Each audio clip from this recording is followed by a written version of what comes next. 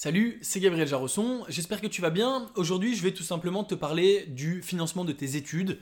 Est-ce que ça vaut le coup d'investir pour faire des études ou pas? C'est une question que tu te poses peut-être, surtout si tu es jeune et que tu penses à tes études. Si tu es plus vieux et que tu as déjà fait tes études, tu te poses peut-être un peu moins la question. Avant de commencer, je t'invite à cliquer sur le bouton s'abonner pour t'abonner à ma chaîne YouTube, recevoir toutes mes vidéos dès qu'elles sortent, tous mes conseils d'investissement et prendre ton indépendance financière. C'est parti.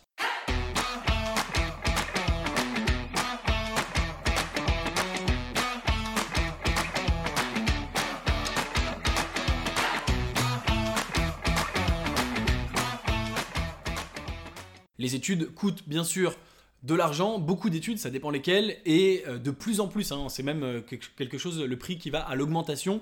Bien sûr, ça vient notamment, pas que, mais notamment des États-Unis, où les prix sont encore bien supérieurs à ce qu'ils sont en France.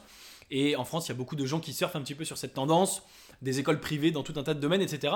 Tu te poses peut-être la question, est-ce que ça vaut le coup d'investir ou pas? La réponse en général est que plutôt oui, mais il y a un certain nombre d'éléments.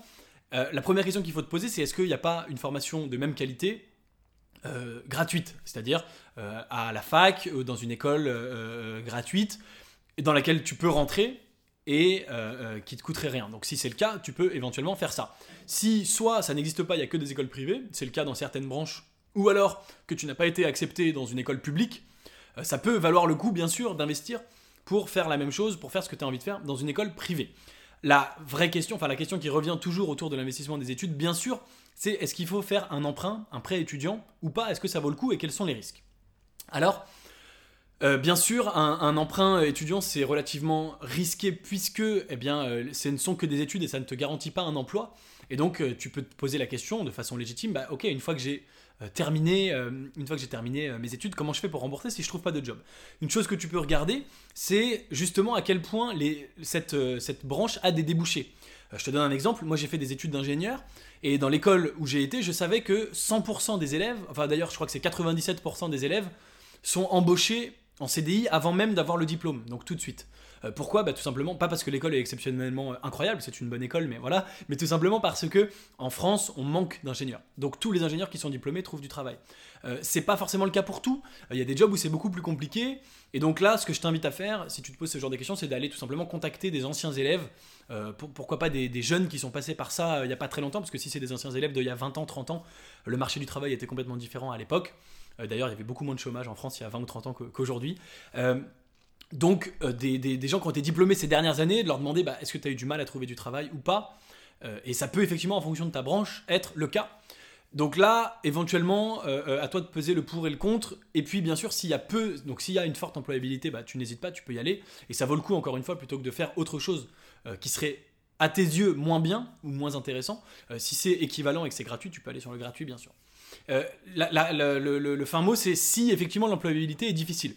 Alors là, à nouveau, ça peut quand même valoir le coup de le faire, puisque quand même, en faisant des études supérieures, tu te donnes quand même de meilleures armes, a priori, dans la vie. Je dis bien a priori, parce que toutes les possibilités sont possibles, mais pour trouver un emploi plus facilement, pour être sur des grilles de salaire d'ailleurs plus élevées, parce qu'il y a beaucoup d'entreprises qui ont des grilles de salaire en fonction du niveau d'études, et donc pour rembourser plus facilement.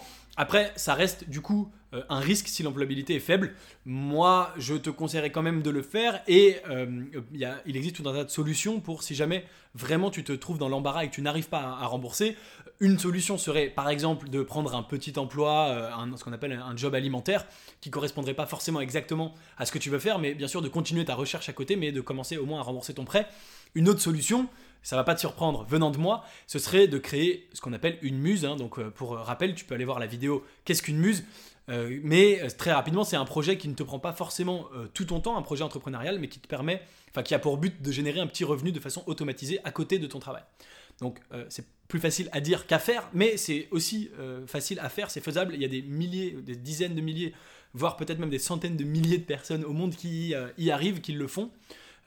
Et donc c'est aussi une possibilité, même si ça ne rembourse pas l'intégralité de ton prêt au départ, ça peut être une façon de démarrer. Donc dans l'ensemble, oui, je te conseille plutôt d'assumer ce risque. Bien sûr, c'est un risque et c'est un investissement. On n'investit que l'argent qu'on est prêt à perdre, tu le sais. Pour les études, c'est un petit peu différent, mais ça te permet, je dis aussi souvent sur cette chaîne qu'il faut investir dans soi-même. Donc ça te permet d'investir vraiment dans toi-même à un moment crucial, puisque une fois que ce moment est passé, Ça existe également, mais c'est assez rare les gens qui à l'âge adulte retournent faire des études. Ce qui est aussi possible, mais c'est en général plus compliqué, étant donné que la vie, quand on devient grand, se complique. Voilà, c'est tout pour cette vidéo. Dis-moi ce que tu en penses. Est-ce que tu te poses ce genre de questions? Est-ce que tu as envie de franchir le pas et donc de faire un emprunt pour financer tes études ou d'investir directement dans tes études? Si tu n'as pas d'emprunt à faire, là je te recommande vraiment d'y aller si c'est quelque chose d'intéressant. N'hésite pas donc à me dire ce que tu as pensé de cette vidéo, à la liker, à mettre un like, un petit pouce comme ça si ça elle t'a plu, à la partager avec quelqu'un qui se pose ce genre de questions et bien sûr à t'abonner à ma chaîne YouTube pour recevoir toutes mes vidéos, tous mes conseils d'investissement. En complément de cette vidéo, tu es libre de recevoir gratuitement mes critères d'investissement gagnants avec le lien qui se trouve dans la description. Et je te dis à très bientôt pour une prochaine vidéo. Ciao.